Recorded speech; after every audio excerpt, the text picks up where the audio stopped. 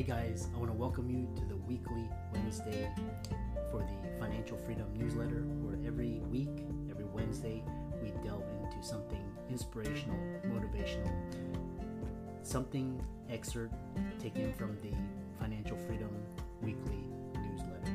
Wherever you are, if you're listening on Spotify, on iTunes, Google, be sure to click the like, subscribe, share, comment. And without ado, let's get into the show.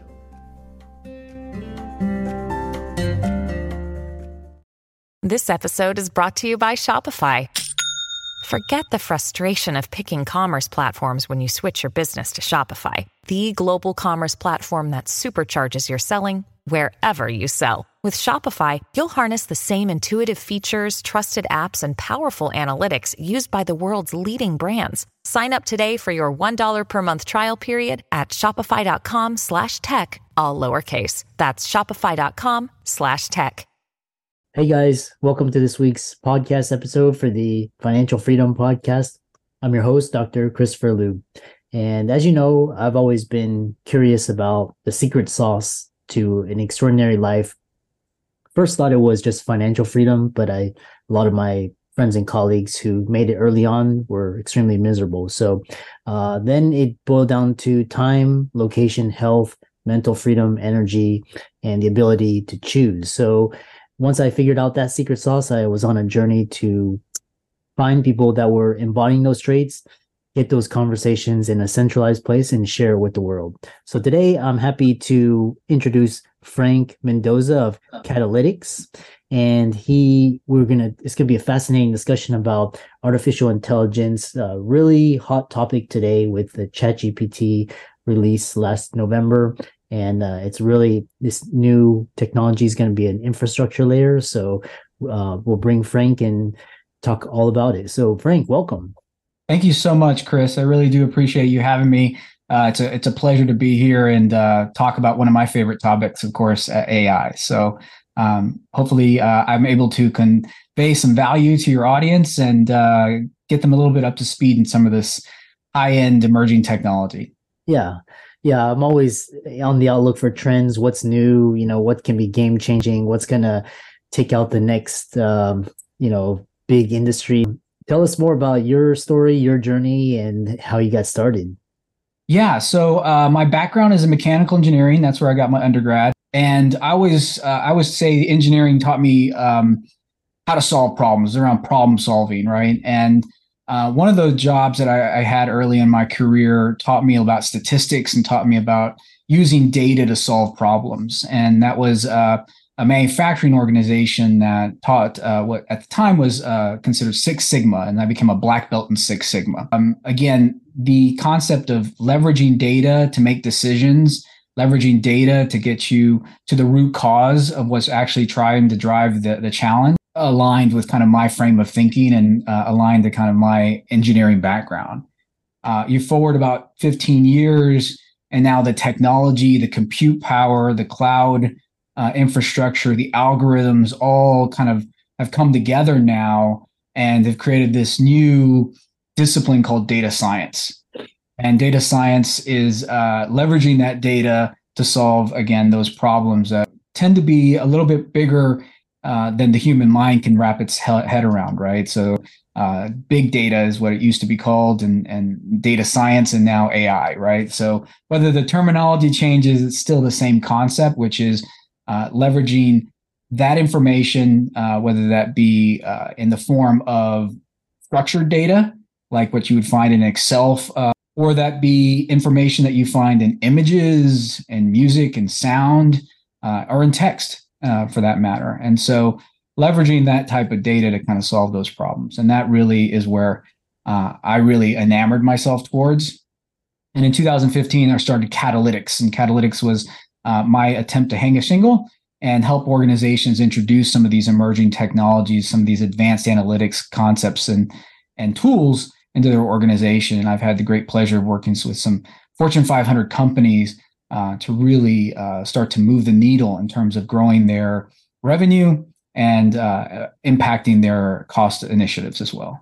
Yeah, it's interesting because, when I was undergrad way back then, this idea of data science didn't exist, and then computer science was kind of this fringe younger audience out there listening.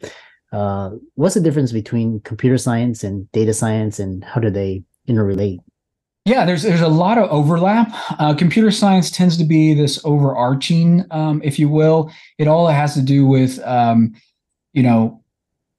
the ways a computer works, right? How do you make a computer do what you want it to do? Data science is a subset of that to some extent, because you do need programming to get some of these things off the ground, right? So you want to leverage computer science, if you will, to build applications, whether those be web or mobile, to capture some of this data. But then once you have that data, what do you do with it? How do you make decisions based on it? How do you take that information and now translate that into maybe increased revenue or increased benefit and value to the end user? So it's taking that data that was collected often through computer science, right, in the applications, but then actually taking it and translating it into actual actionable type initiatives, if you will. Interesting. Which brings us to the next question, because there's this great book by Peter Diamandis, and he's talking about how data is the new oil, because everything is running on information and these search engines, the algorithm, and So I actually don't like to use that analogy, right? So from my perspective, a lot of people use that data is the new oil. The challenge I have is not that it's not valuable, right? I actually look at it like this, right? It's not the new oil, because oil is a resource that once it's used, it can no longer be used again. Once it's refined and burned, it can't be used again.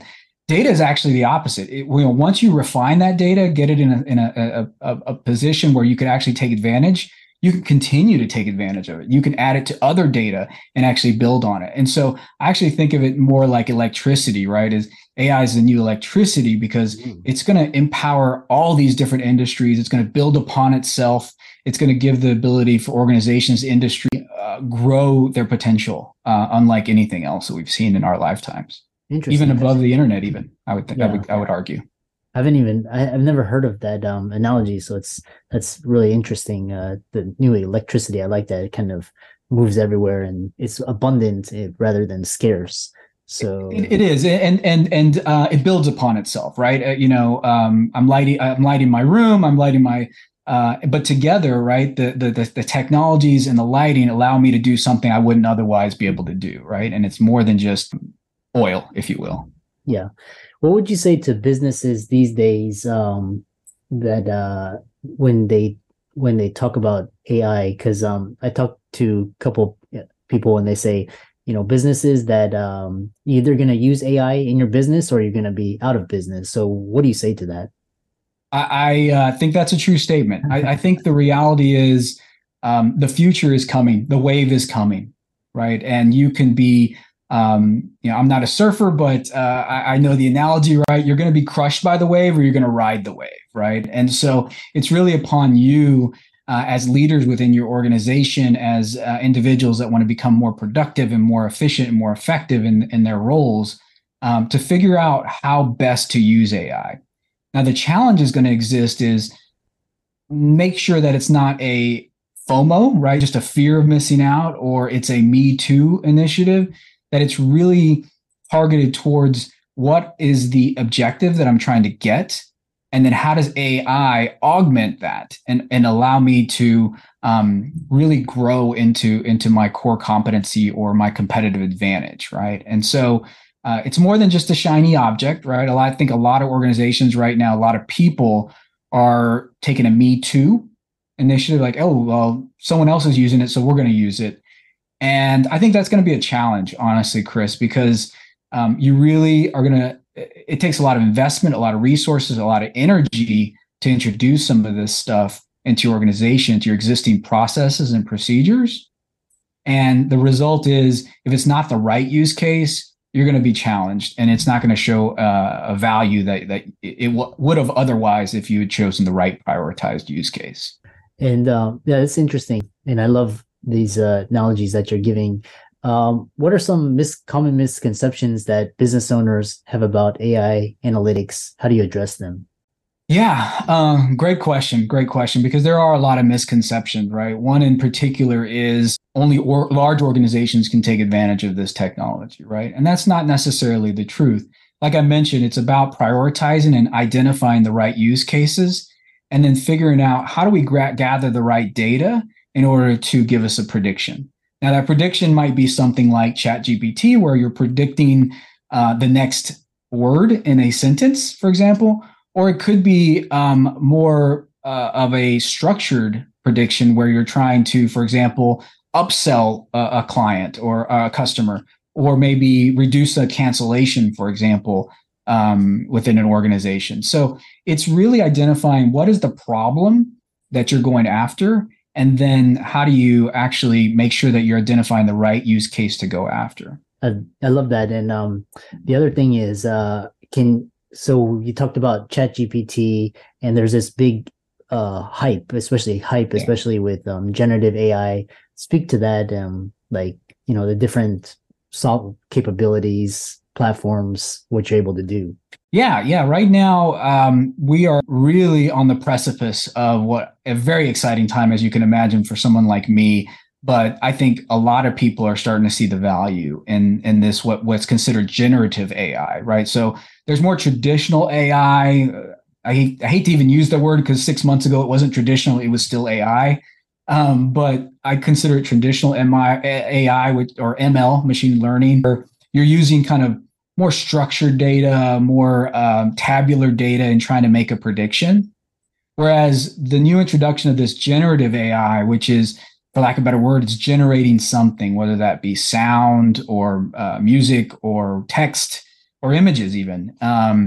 That has really gotten people's going in terms of what is possible. And there are a number of tools, right? So ChatGPT is not the only text generation that's out there that's considered a large language model. But there's others as well. Bard just came out. Google just came out with Bard as their own large language model that you could be leveraging. There's other players as well. And then there's image generator, right? That if you want to generate an image, there's tools like Midjourney or Dolly or Stable Diffusion that you can, enter a prompt of some kind and it spits out an image. And then there's, even voice mimickers, right? So you could put 2 or 3 minutes of your voice, Chris, into a tool called 11 Labs, and you'll be astounded by how accurate it mimics your voice. The challenge, though, and some risk associated with leveraging these is bias. And for lack of a better word, the tool is just a tool. AI is just a tool. It could be used for good and for the benefit of humanity, and it could be used for bad and the not so good benefit of society, right? And I think that's where we are, as a society, going to be learning very quickly the areas where we need to be cognizant of beyond just privacy, right? Giving information over to these technologies. How do we ensure that things are not used maliciously or in a fraud like state? Those are going to be some of the challenges I think this next few years is going to try and teach us. And unfortunately, I think there are bad people with bad intentions out there. And just like any other tool, it could cause some harm. Yeah, it's interesting because there's like deep fakes, and been reading like some of these AI bots can interface with these API programs, and who knows what they can do, and which is going to be really interesting. It's going to be like kind of how social media evolved. Then you had like all these issues with social media. So or the internet before that, right? I think whenever any new technology comes in, people are going to, again, attempt to stretch and push the envelope, push the boundaries of what's possible. I think it's going to be incumbent upon all of us to recognize when that is occurring and figure out what safeguards need to be put in place. Now, are there things that other organizations can do proactively? Absolutely. And I always encourage, as I work with clients, to think about some of the things, do a post-mortem before you introduce some of these technologies. What could go wrong, and how do we make sure we're putting and mitigating that risk as much as possible? It's imperative that we do that as we start to introduce these technologies. Yeah.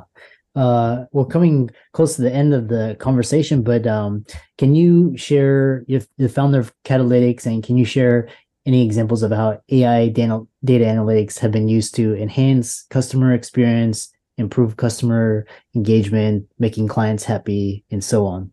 Yeah, I mean, there's a couple examples. I'll give you one from a more traditional, what I consider traditional AI or ML, and then there's one from a generative AI. So we'll start with the generative because that's probably the higher value.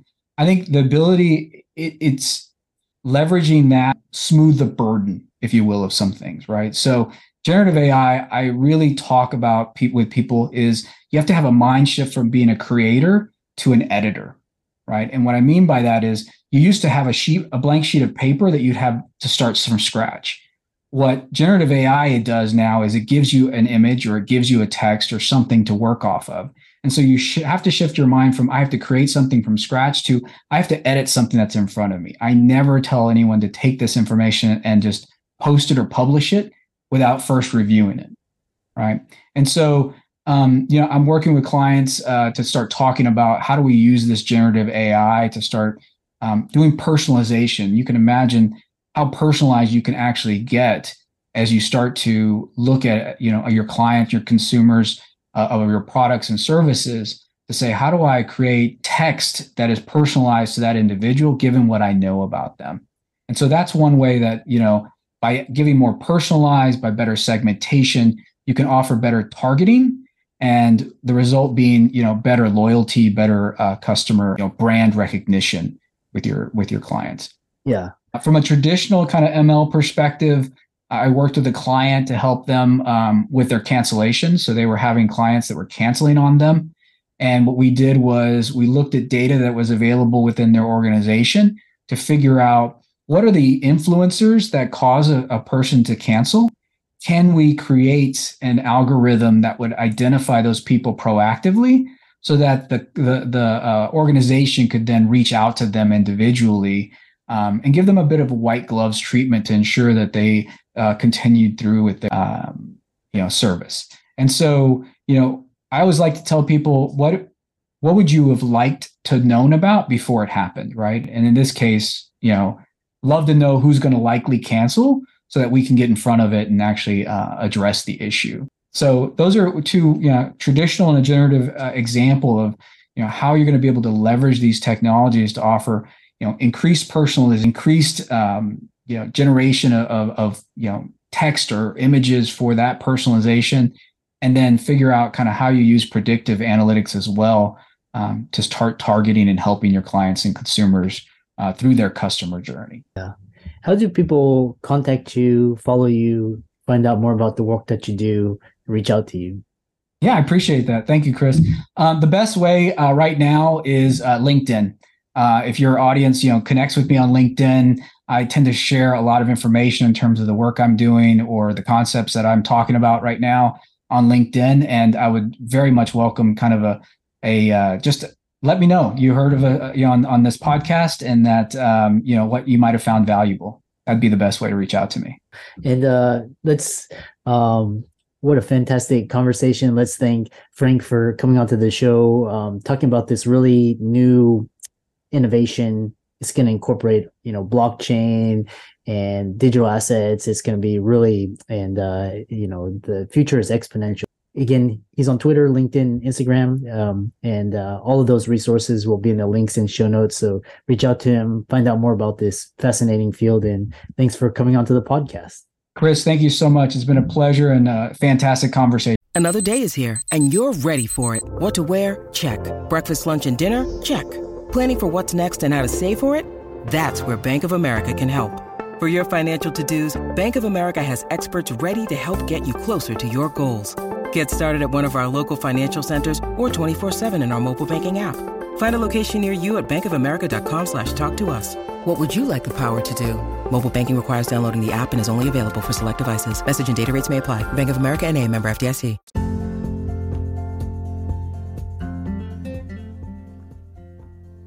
I hope you really enjoyed that wonderful, inspirational, motivational piece. Again, wherever you are listening, if you liked it, be sure to like, comment, share, subscribe. We're on everywhere. Spotify, iTunes, Google, Amazon, Audible. And without much ado, be sure to thank this show's sponsors, and we'll see you next week.